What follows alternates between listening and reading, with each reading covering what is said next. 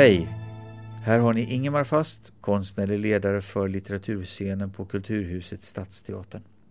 Den 29 januari så mötte ni författaren Nils Fredrik Dahl på internationell författarscen och han samtalade med sin författarkollega Ida Linde. Låt samtalet ta sin början.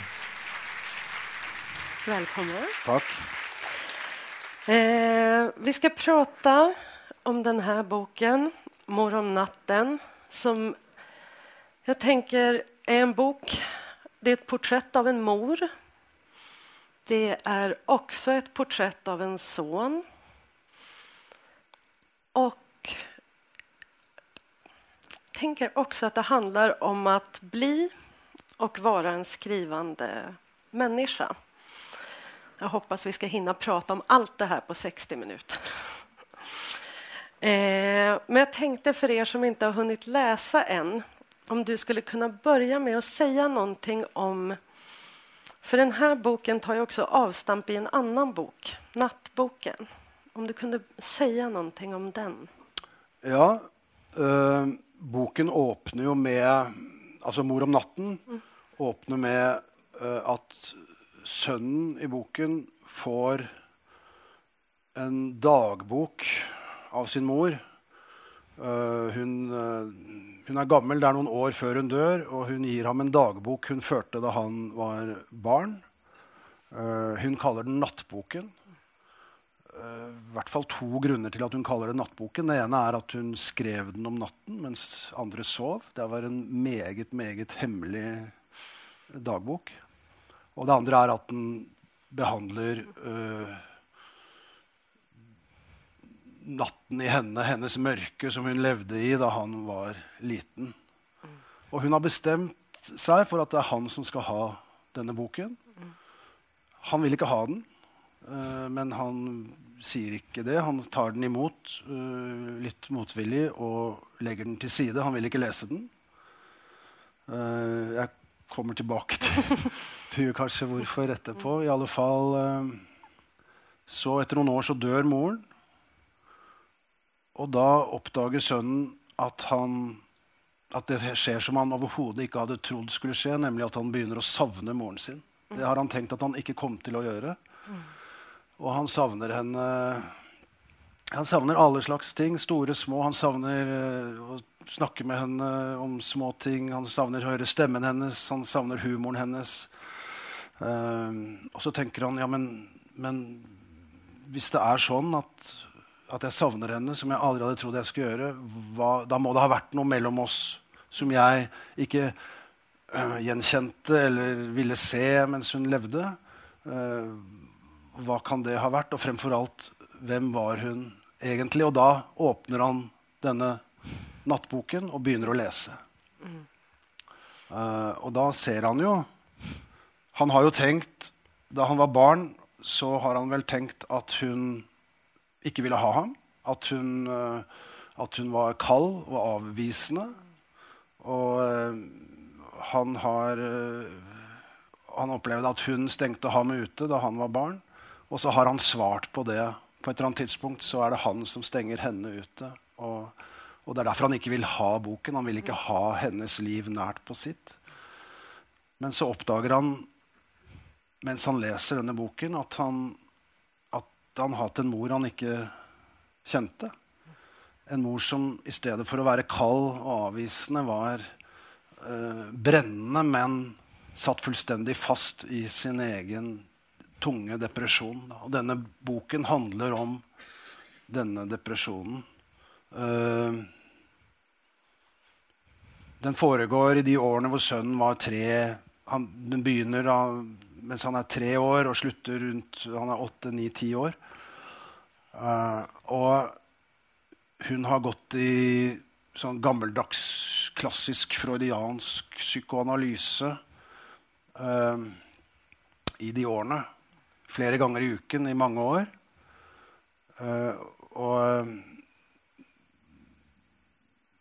Men hun har det så dårlig at hun ikke klarer å fortelle terapeuten sin hvordan hun har det egentlig.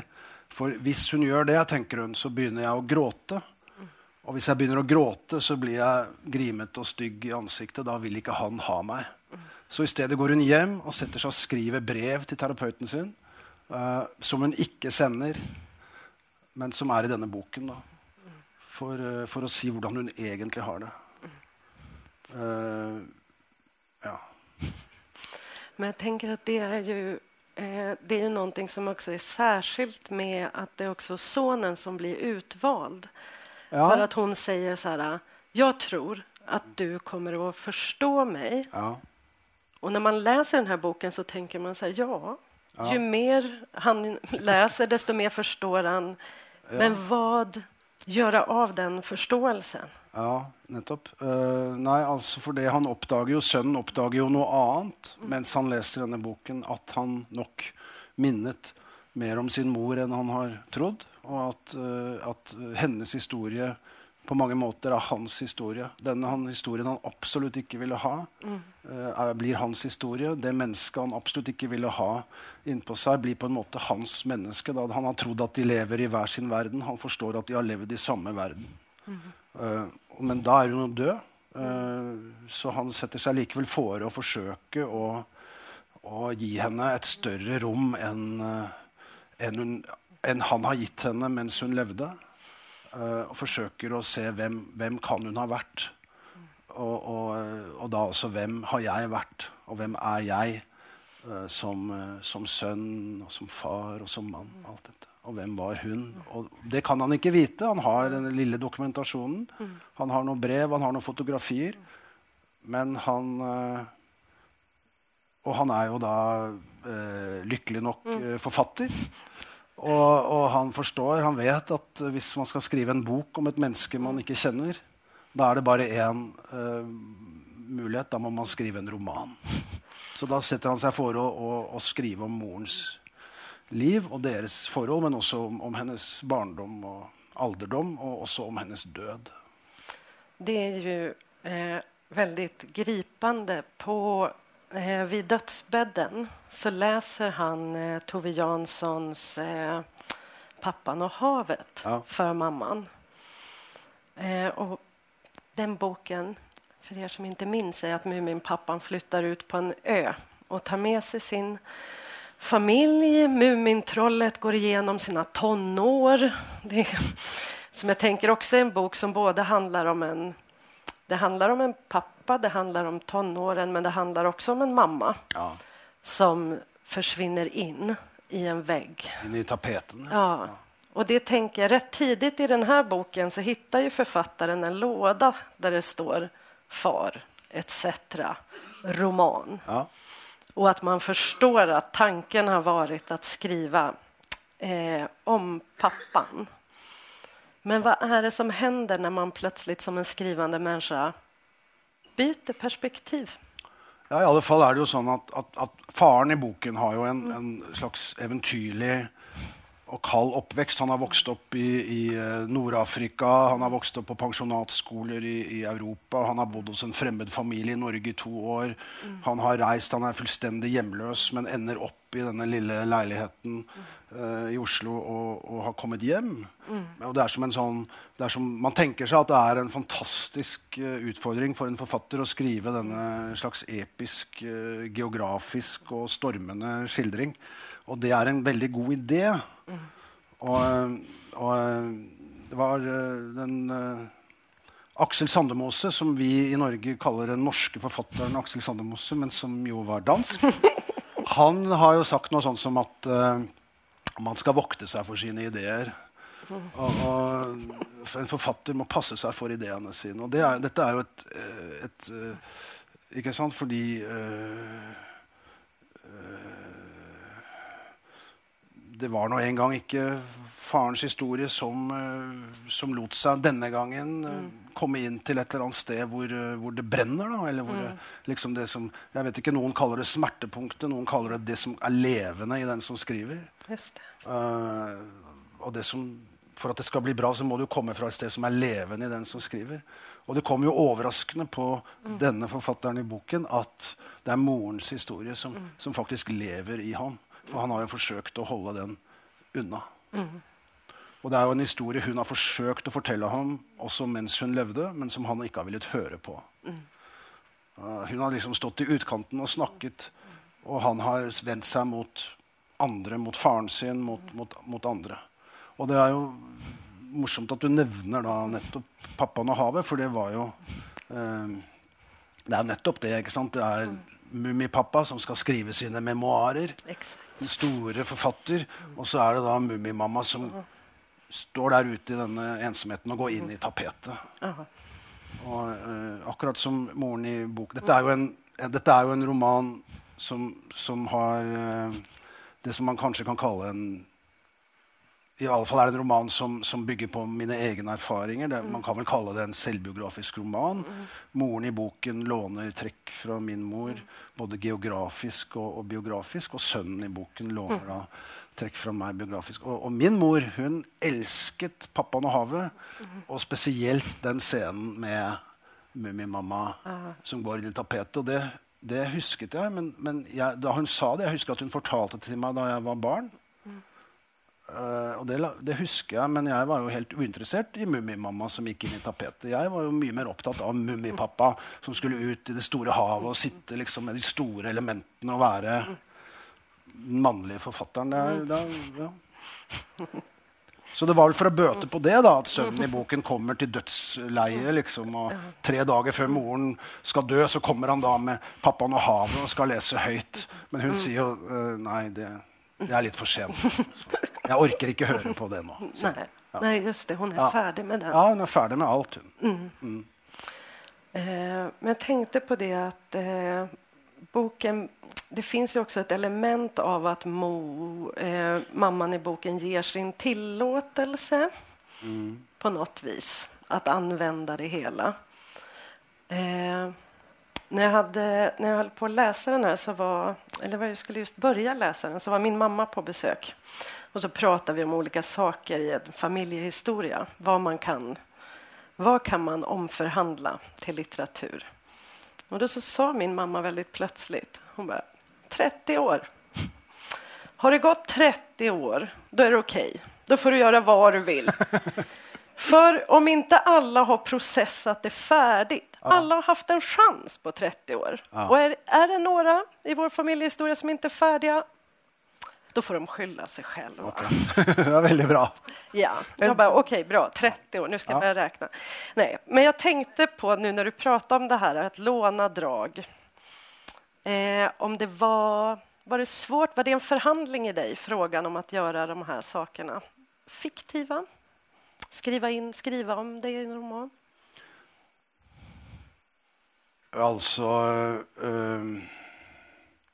ja og nei.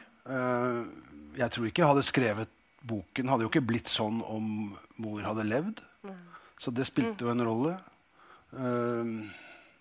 Samtidig så var hun den som fikk meg inn i litteraturen. Hun var et lesende menneske, og det viste seg også da jeg til slutt leste denne dagboken, som jo faktisk finnes, at hun også var i høyeste grad et skrivende menneske. Hun forstod bedre enn mange hvilket rom man har i litteraturen til bevegelsesfrihet, til rørelsesfrihet. Jeg tror på mange måter at det gjorde livet hennes mulig å overleve den gangen altså de årene hvor det var som svartest. Så jeg har vel tenkt at det var i hvert fall og hun var veldig, veldig opptatt av at jeg var forfatter. Og jeg tror at hun jeg tror på en måte at hvis jeg skulle forsøke å gi henne bedre plass, så var det så var det sånn jeg skulle gjøre det. Men det kan jeg jo ikke vite, og det kan jo ingen vite. Hun kan ikke svare for seg. Men det er noen som har sagt at det kanskje er modig og sånn, men det er det jo ikke. Nei. Det er ikke noe spesielt modig, det er jo, men det er på en måte ja. Jeg vet ikke. Jeg tenker jo at hun ville ha likt boken, det tenker jeg. Ja. Men det är väldigt fint att boken är ju inte riktad till henne.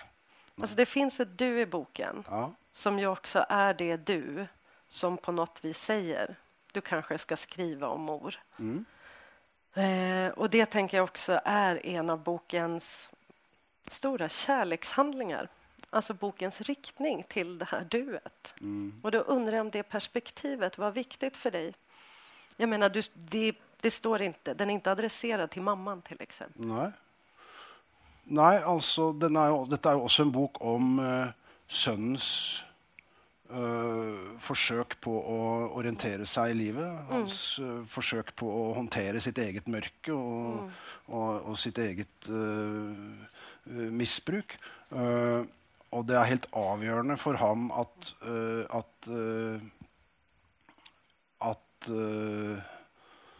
det finnes noe som kan gi hans liv det samme rommet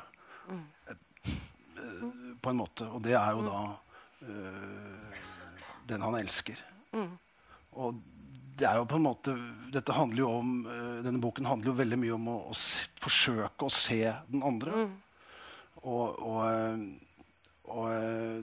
jeg sier ikke at hverken han eller jeg har klart å se den andre, men det er forsøkene det handler om, og det er jo, dette handler jo om å få en, både for den døde moren og for den levende sønnen, handler det om å få en større bevegelsesfrihet og en større rom å bevege seg i, og da er det helt avgjørende at det finnes noen som vil se deg, kan se deg. Og for forfatteren, for sønnens, for mitt vedkommende, er det altså å leve i kärlighet. Jag tycker det är väldigt fint, för det där duet kommer, det smyger sig på liksom, och plötsligt så öppnar det någonting, tänker jag i boken. Men om det handlar också då om vad man kan se och inte, så tänker jag att någonting som gjorde ett sånt starkt intryck på mig när jag läste, det handlar om att det också är, tänker jag, en bok om iakttagelseförmåga. Alltså den här sonen betraktar sin mor så intensivt. Och det tänker jag att det är det ju också att bli förälder. Eller att vara förälder är ju också att bli genomskådad. Vilket ju både är det som gör det så fruktansvärt svårt och underbart. Man kan inte dölja något för sina barn. Men jag tänker att i det här fallet så sonens iakttagelseförmåga är stark som hos alla barn. Men den kanske också är starkare för att mamman vänder sig bort. Kanske. Att jag tror jag så här undrar om den där upptränade iakttagelseförmågan har med ditt skrivande att göra. Ja, jag tror mer att skrivingen har med den upptränade iakttagelsesförmågan att göra den vägen. Och att som alla barn tror jag upplever så handlar hvordan man bruker sine sinnen veldig mye om hvordan skal jeg posisjonere meg i forhold til mine nærmeste, mine omgivelser. For eksempel, det er forskjellige stadier av å lytte i boken. Og barn utvikler jo en sånn evne til å kunne lese sin mors eller fars humør, temperament ut fra helt vanlige lyder, altså hvordan man åpner en tidning, hvordan man åpner et skap. Man kan høre, er det trygt å gå ut der nå? Skal jeg holde meg unna? Og på samme måte så forsøker jo også forfatteren i boken å lytte tilbake og bruke dette og bli som et barn igjen da, og prøve å lytte og høre hvordan var det egentlig, hvordan var det, kan jeg høre noen andre lyder her? Så jeg tror det henger veldig sammen, men jeg tror på en måte den følsomheten leder til skriving, mer enn skrivingen kanskje leder til følsomhet, det vet jeg ikke. Nei. Men det er sånn jeg tenker på det akkurat nå. Her. Men det finns också en längtan i boken, eller hos den här sonen, efter att vara en annan. ska bara läsa några korta saker. Jag skrev upp några citat. Jag tänker på hennes blick, ögonen, leendet, hyn. Och jag tänker på pojken som långsamt strök förbi mig i farstun och som jag kunde ha varit om jag inte hade varit jag. Eller är det så att när jag är ute med mor så är jag inte jag utan en del av henne? Alla vill bli sedda som den är, säger vi. Men det vi kanske egentligen vill är att bli betraktade som någon annan än den vi är. Går det att säga någonting om den här... Jeg har lyst til å snakke litt om den formen for depresjon som moren opplever, og som sønnen kjenner igjen, og som handler om blant annet en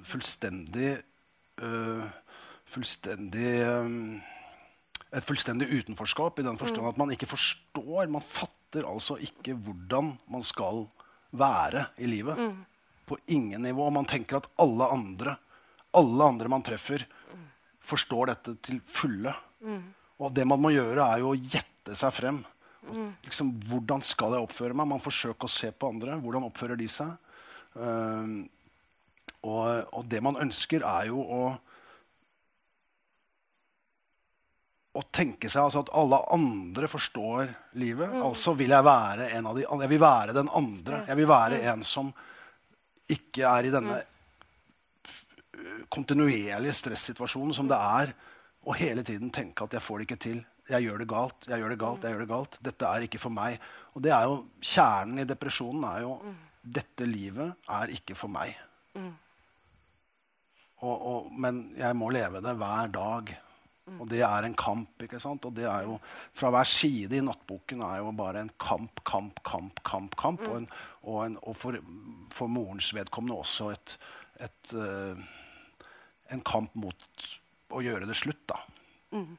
Hun skriver jo mye om det, og hun snakker jo mye til sønnen om hun forteller forskjellige historier om selvmordere. Just det. Ja, hun er blant annet opptatt av den svenske poeten Hjalmar Gullberg, som hun forteller sønnen om og om igjen hvordan han døde. Ja, og just det også den her kvinnen på spår. Ja. Det er også en kvinne som tok livet av seg rett ved der de bor, som hun stadig forteller om.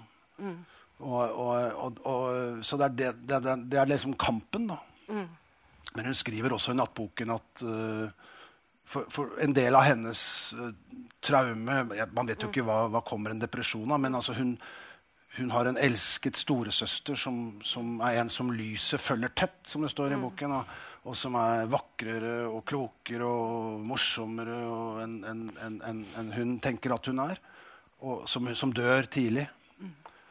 Og hun drømmer, skriver hun i boken, hun drømmer veldig ofte at søsteren kommer til henne om natten og vil ha henne med seg. Og så reiser hun seg for å gå, og så er det et barn som roper på henne. Og så snur hun og går tilbake. Så hun vil jo livet, ikke sant? Hun vil jo ha denne kjærligheten og leve i denne kjærligheten, men hun får det ikke til. Det är oerhört smärtsamt att läsa om den här tystnaden. Alltså att omöjligheten att inte ens kunna inte kunna tala med sin terapeut, inte kunna skriva för sig själv, gömma det och att aldrig ta sig ur. Men det är också den tidens terapi då. Hvor altså dette, som jeg sa, dette er flere ganger i uken og i flere år. Men den rollen, terapeutens rolle den gangen, dette er jo begynnelsen av 60-tallet, var jo aldri vise medkjensle. Aldri, altså det var bare ingen medkjensle, ingen inkludering da. Og når man vet hvordan alt en som har det som hun hadde det vil, er jo på en måte å få plass da, hos noen annen. Så er det ganske tungt eller fælt å tenke på at hun gikk gjennom dette. Og man kan lese i boken, hun blir jo ikke bedre, hun blir jo bare verre.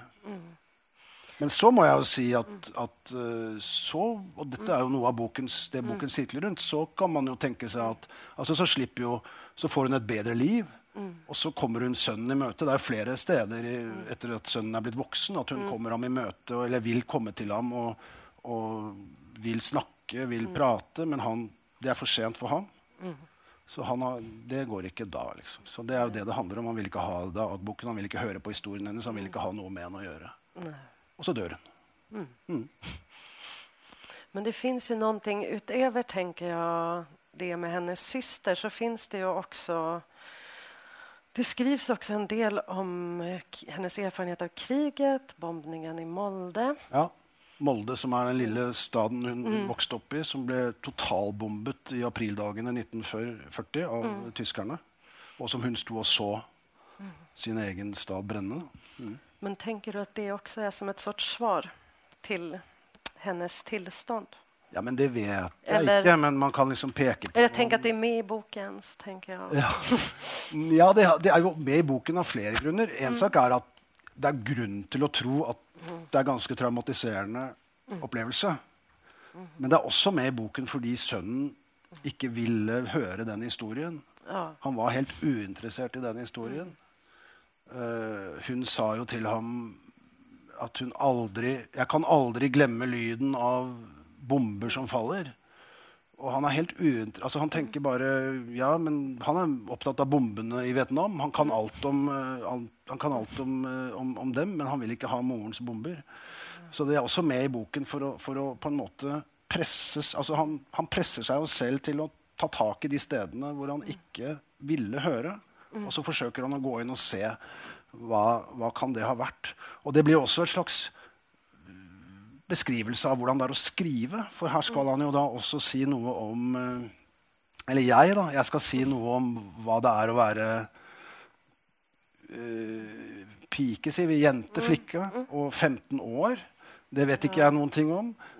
Hvordan det er å se byen brenne, det vet jeg ingenting om. Så, og det må jeg jo, og teknikken er jo bare hele tiden å si, ja, men jeg vet ikke. Og det er det som er sannheten også. Det er jo det som er å skrive, og forsøke å se hva er det jeg vet ikke dette, så dette skal jeg forsøke å skrive. Ja, jeg holder med.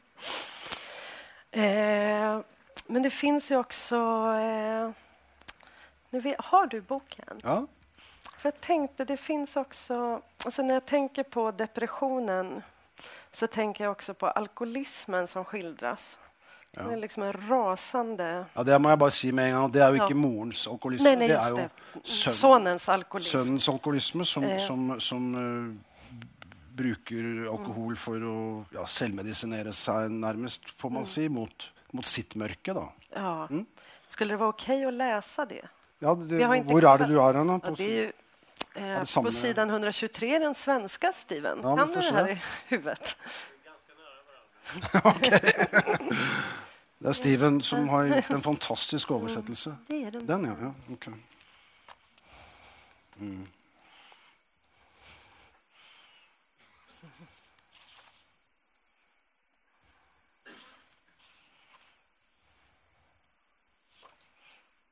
Her.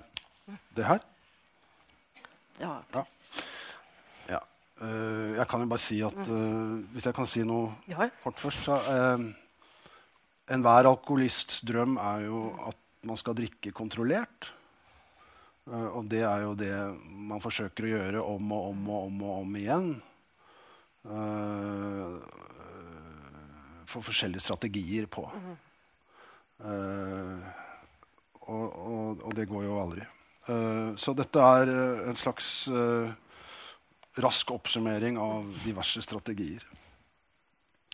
Ikke drikke brennevin, bare øl og vin, men aldri sprit. Øl og et og annet glass med vin. Et glass konjakk etter maten, men aldri whisky før maten. Bare rødvin, uansett. Bare hvitvin. Bare halvflasker. Bare dyreflasker. Bare tørr hvitvin. Bare hver fredag. Bare hver lørdag. Bare fredag og lørdag. Aldri søndag. Bare fredag, lørdag og søndag. Aldri før klokken 9 på kvelden. Aldri etter klokken 11. Bare når barna sover. Bare når barnas mor sover. Bare øl på fredager. Bare vin på lørdager. Et glass whisky hver søndag. Ellers ingenting. Bare drikke når vi har gjester, bare drikke når vi er på besøk hos andre, bare drikke julaften, bare drikke nyttårsaften, bare drikke i utlandet, ha hvit måned i januar, ha hvit måned i mars, bare drikke i måneder uten bokstaven R, ikke drikke i ferien og aldri mer enn 1 glass, 3 glass maks, bare vann etter midnatt, aldri blande vin og sprit, i hvert fall ikke vin etter brennevin, bare drikke vodka, ikke drikke brennevin. Ja. Jag tänker att det är en enastående skildring av alkoholism och av förhoppningen om ett system. Ja. Ett system som ska rädda en undan. Ja. Och att jag tänker att det finns att sonens historia också speglas i mammans depression. Att alkoholismen och depressionen ligger... Väldigt många fällesträck Ja. ved det. Men den stora forskjellen är ju, och det är det som gör det så forferdelig vanskelig. Derfor det å selvmedisinere seg med alkohol er en katastrofal handling, er jo fordi hvis man sitter i en dyp depresjon, så er det jo ikke engang sånn at man vil ikke leve, men det er også sånn at man tenker at man ikke fortjener å leve. Mens hvis man drikker på det nivået som skildres her, så vil det i en viss periode være slik at man er den eneste viktige. Den eneste som betyr noe er meg, og jeg er den viktigste her. Og hvis disse to nivåene liksom arbeider samtidig i et menneske, så blir det veldig vanskelig, smertefullt og destruktivt og umulig å håndtere. Da. Men för jag tänker att det är också ett sånt törstande, det var inte meningen, fel ord. Men alltså den här längtan efter att, hur ska jag säga, om man tänker att i alkoholismen att det är ju blir ju att vända sig bort. Depressionen är också att vända sig bort. Men att vilja delta, men inte kunna det. Ja. Och det jag tänker att ibland skulle jag säga att jag tänker att skrivandet också har såna tendenser. Ja. Frågan om att vad är det? Hur ska man delta i livet? Ja, det kan man ju si. Jeg snakket med noen spanske venner for mange år siden, og i Spania og i latinske land, det er kanskje en fordom, jeg vet ikke, eller en myte, det vet jeg ikke, men det var noe det inntrykket jeg fikk. Altså, de elsker sine forfattere, men de vil ikke være forfattere. Ja. Mens i Norge så elsker de ikke sine forfattere, men alle vil være forfattere. Men i Spania så sier de jo, men å være, hva da mener du? Stenge deg inne i et lite rom i 2 år og sitte der og ikke treffe andre mennesker? Er det helt liksom, det kunne de aldri tenke seg. Nei, ut. Være i livet. Så, Just det. ja. Ja, nej, det är nog... Nej, men för jag tror också tänkte på hur det skildras i boken, så hur sonen på något vis möter mammans depression som är liksom en väntan på att bli sedd eventuellt. Och vad alkoholismen har för konsekvenser för hans barn. Och det jag tänker, men skrivandet är ju också ett... Ibland, om man skriver fiktion så frammanar man ju också en värld där ens barn inte befinner sig. Ja, nei, jeg vil nå si at det er bra mye sunnere å skrive enn å drikke. Det tror jeg kan si uten videre. Men jeg tenker at likheten, moren skriver jo et sted at når hun sitter der og har det som verst, i sitt virkelig svarte mørke, så sier hun jo, jeg vil ha all kjærlighet i verden, og jeg vil være alene om å ha den kjærligheten. Og det er jo, du sa, tørst. Og det er jo en tørst og en hunger som selvfølgelig en rusmisbruker kjenner igjen. At det man liksom, jeg kan få alt, men det blir aldri nok. Så sånn sett er det beslektet, tror jeg. Ja. En annan sak i boken som kanske har med deltagande att göra, det är ju fotografiet spelar ju en väldigt stor roll. Ja. Tänker jag. Dels så han misstar en bild på Katharine Hepburn för sin mamma. Men det står också på något ställe att han fotograferar utan att veta varför. Och sen att det nästan känns som ett övergrepp när han fotograferar mamman på dödsbädden. Ja. Men du, vill bara undra över den här. Det är liksom så omgärdat med oro och skam kring fotografierna. Ja. Och du... Jag tror att jag kan påstå någonting istället. Jag tänker att det också är frågan om deltagandet. Ja. Att fotografiet också ställer den frågan. Ja. Tittar jag eller deltar jag? Ja, selvfølgelig. Og det er veldig bra sett, tenker jeg. Og det er jo også hele dette skriveprosjektet er jo også det koker ned til disse fotografiene som blir tatt rett før hun dør, da. Ja. Mens hun ikke vet at hun blir fotografert. Den boken har jo ingen svar, men den stiller jo noen frågor, liksom. Er det måten å gjøre det på? Er det hva slags... Altså, går jeg for nær? Hun har jo ikke bedt om å bli fotografert. Og det gjelder jo egentlig hele eller hele hennes sykdom, innsykning og dødsleie. Hvorfor gjør barna hennes det de gjør? Med å forsøke å komme til henne med filmer, bøker, fotografier, for at hun skal få en rik siste tid. Hun vil ikke ha noe av det. Hun har koblet ut, hun er ferdig. Hvorfor gjør man det? Hvorfor tar sønnen i boken de bildene? Men de finnes jo. Ikke sant? I hans verden så finnes de som en eller annen form for meningsbæring, i den forstand at det er en mulighet for ham å putte mening i de fotografiene. Det er et sted hvor han kan på en måte... Og jeg mener, det gjelder jo hele bokprosjektet. Det er jo bare papir med litt, noen bokstavtegn på. Det er jo ikke moren hans. Nei.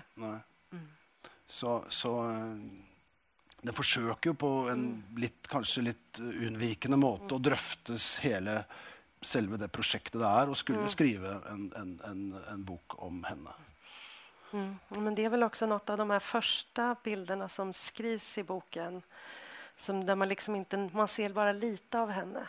Man ser mest av allt det andra som också framstår som en bild av att jag är inte redo än att närma mig detta. En liten bild och sen som att det är ett sätt att pröva tanken. Ja, och skriva är ju att pröva då, försöka och se. Og det å nærme seg en annen er også det samme. Forsøke, prøve, se. Og det ujevne her er jo at den andre personen er død, og kan ikke sant, si fra. Men det är också någonting med, hon vill inte ha deras omsorg på slutet. Men jag tänker också att det är någonting som är så... eller fick mig att tänka på, för att hon säger också det är mitt fel. Ja. Hun sier, jeg vet ikke hva det heter på svensk, men hun sier, jeg har lurt alle, det er mitt feil alt sammen, det er min feil alt sammen, det er min skyld alt sammen, sier hun på norsk. Da. Men det är som att när jag läste det så tänkte jag också på i våran kultur, liksom hur mycket som handlar om att vi ska dö rättfärdiga. Alltså bilden av att det är liksom den hemskaste bilden. Alltså jag tänker att det presenteras i kulturen som en hemsk bild. Att man inte, ni vet sådär, saker man inte ska tänka på sin dödsbädd. Man ska inte ångra sig och man ska ha gjort allt man ville. Och herregud om man dör lite misslyckad eller om man dör och har gjort fel. Men jag hade nog aldrig tänkt på det så klart för jag läste det, för hon är så avklarnat. Beskrivningen av det är så avklarnat. Det finns inget problem i det. Är det som att det bara händer? Det är en väldigt speciell bild. Tänk att den är ovanlig. Ja. Altså, jeg tenker jo sånn at sønnen først ikke forstår hvorfor hun sier det. Og synes at det er en spesiell ting å si, men at han ikke forstår. Og så tror jeg han tenker etter hvert, også som han blir mer og mer oppmerksom på sitt eget liv og leser om hennes liv, at nettopp det jeg snakket om, dette at man forsøker å gjette seg til, altså det at man opplever at man egentlig ikke er helt til stede i livet, men likevel later som om man er til stede, altså man forsøker å vise selv de nærmeste at jeg er til stede, men man er egentlig et annet sted. Man sitter enten fast i en depresjon, eller man sitter fast i et rusmisbruk. Og det er jo på sett og vis å lure, som det heter på norsk. Da. Og dermed så bidrar man til at det ikke blir nært nok. Den nærheten som kanskje hadde vært nødvendig. Altså, det er mitt feil. Det er mitt feil. Sånn er det jeg tenker at sønnen tenker på dette i ettertid. Just det. Tror jeg.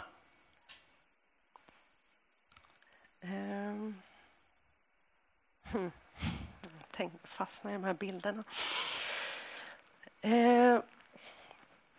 Det finns ju också någonting som har med... Eller ett tag så undrade jag om boken också var dissekeringen på något vis av idén om vad vi ärver. För jag tänker att det finns liksom en sorts spegelhistoria som handlar om en annan person som vänder sig bort. Om det är morfan. Eller att mamman säger någonstans här att hon... Eller sonen säger hon var rädd för att jag skulle bli som honom. En bedragare och allt det där. Att den också undrar någonting. Ja, det er jo, han har jo forskjellige tanker om hvordan... Altså, det er jo hele tiden dette spørsmålet, hvor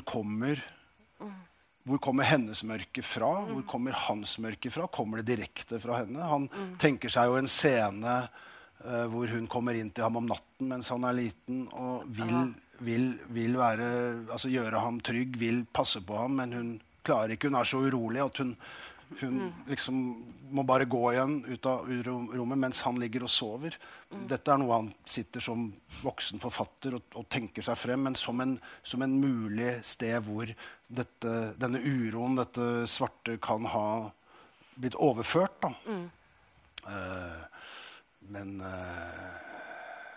Så det er noe han tenker, han leker seg med tanken. Kommer det fra henne, kommer det fra et annet sted? Er det genetisk? Dette er jo ikke noe som man forsøker å svare på, men han forsøker å legge opp.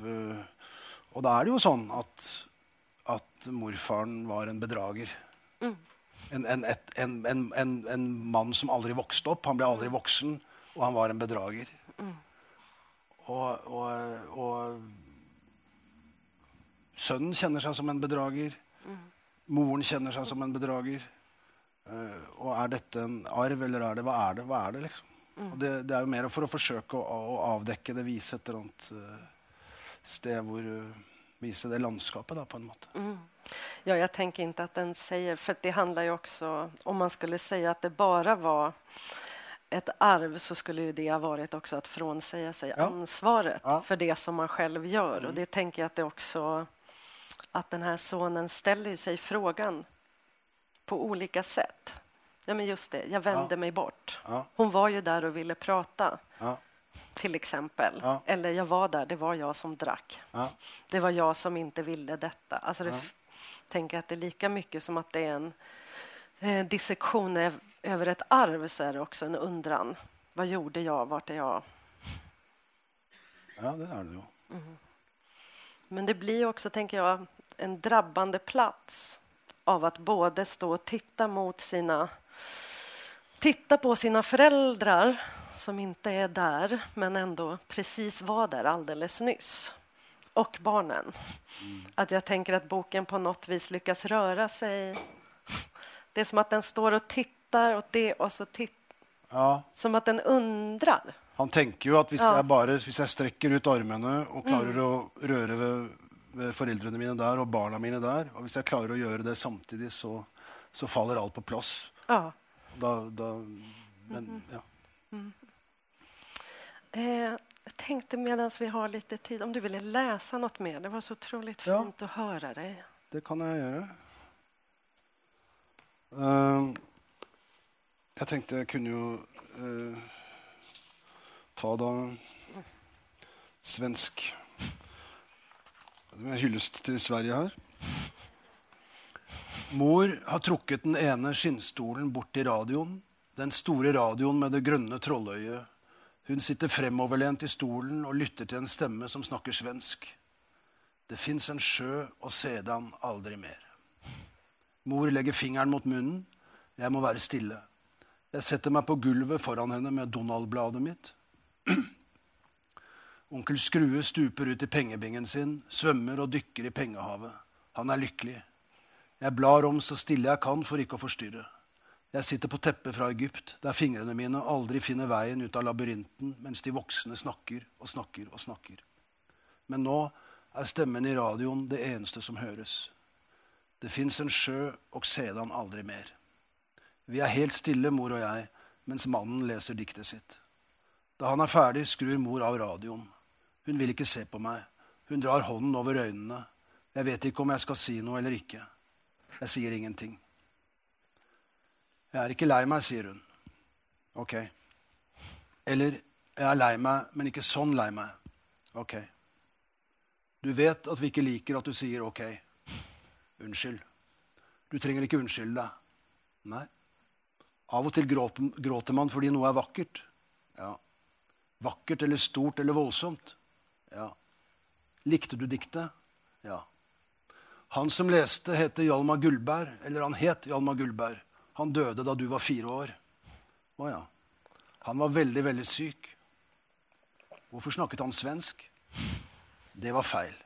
Jeg later som om jeg ikke stilte spørsmålet. Det gjør jeg ved å vri meg ørlite bort fra mor, sånn at jeg kan se på det store schatollet. I det hemmelige rommet øverst i schatollet ligger fars pistol. Han hadde migrene. Jeg nikker. Migrene. Jeg nikker igjen.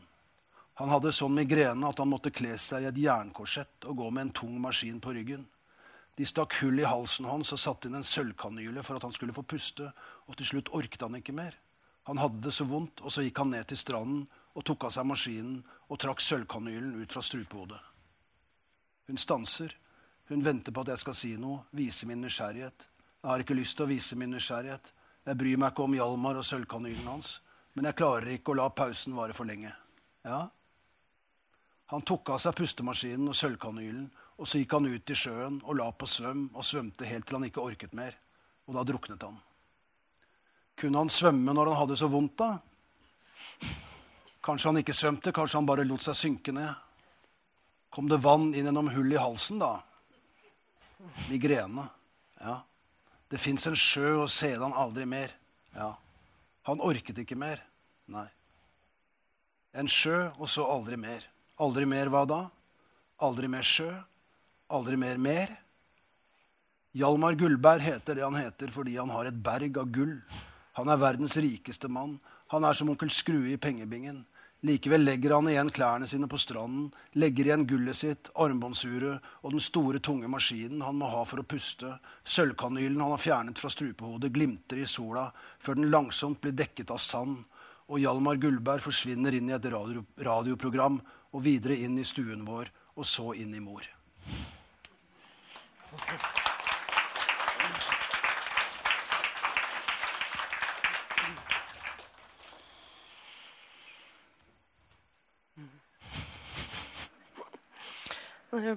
Det är så särskilt hur lite ord som sägs. Deras dialog är så otroligt få. Det är så få ord. Och på något vis så sägs alltihopa som du har pratat om också.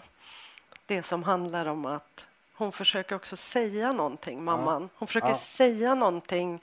Hon kan inte säga själv. Jag är sjuk. Och jag vet att du vet att jag är sjuk. Och jag är rädd för att jag ska ta livet av mig. Så istället så säger hon det här. Och hur han som ett litet barn också säger så här. Vill inte.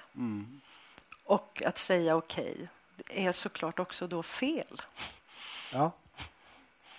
Ja, man skal jo oppdra barn samtidig som man syk også. Neida, men ikke sånt. Et barn tilpasser seg jo veldig. Altså, jeg vet ikke i hvilken grad sønnen har en forståelse av denne sykdommen. Altså, det vet jeg ikke i denne situasjonen.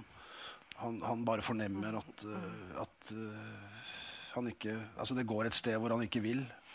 Så han forsøker å holde det unna.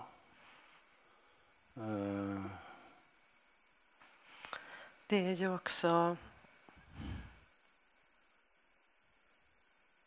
Jag tänker att det är själva...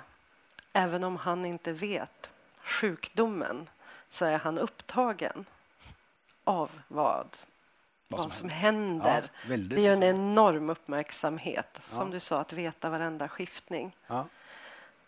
Och nu tänkte jag vi ska strax sluta. Så jag kommer nu också avsluta med att också avslöja slutet på boken.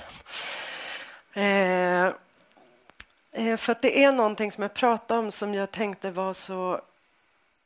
Jag menar, ni ska ändå läsa boken, ni som inte har gjort det, för ni fattar också att det inte bara handlar om att man vill veta vad som händer, utan att det handlar om att få vistas i det här språket och i det här tankarna omkring förståelse. Men som har med tilltal att göra. Som jag sa, jag tycker att det är drabbande. Tilltalet till duet är en kärleksförhandling, en kärleksförklaring. Men också att i slutet så det är som att han adresserar sin mamma. Är du död nu? Ja. Att det också på något vis tänker jag stämmer så väl överens med hur boken är skriven. Att det till slut, den omöjligaste av frågor är också den som går att ställa. Mm. Det var ju väldigt fint sett då, tänkte jag. Ja. Nej, men han upplever ju då att alltså helt i sista slut så håller han ju denna avstanden. Han sitter ju där mens hon dör. Då har han utstyrt sig med ett arsenal av liksom, heter det termos på svensk, och han har matpakker, han har kex, han har 3 böcker, 2 diktsamlingar, 2 romaner, han har tidsskrifter, hele, for dette blir liksom han ska verkligen ha det på en måte trygt i denna situationen. Och till slut så lägger han alla dessa tingene fra. Alltså han sitter lite undan henne och later som om han prövar att läsa.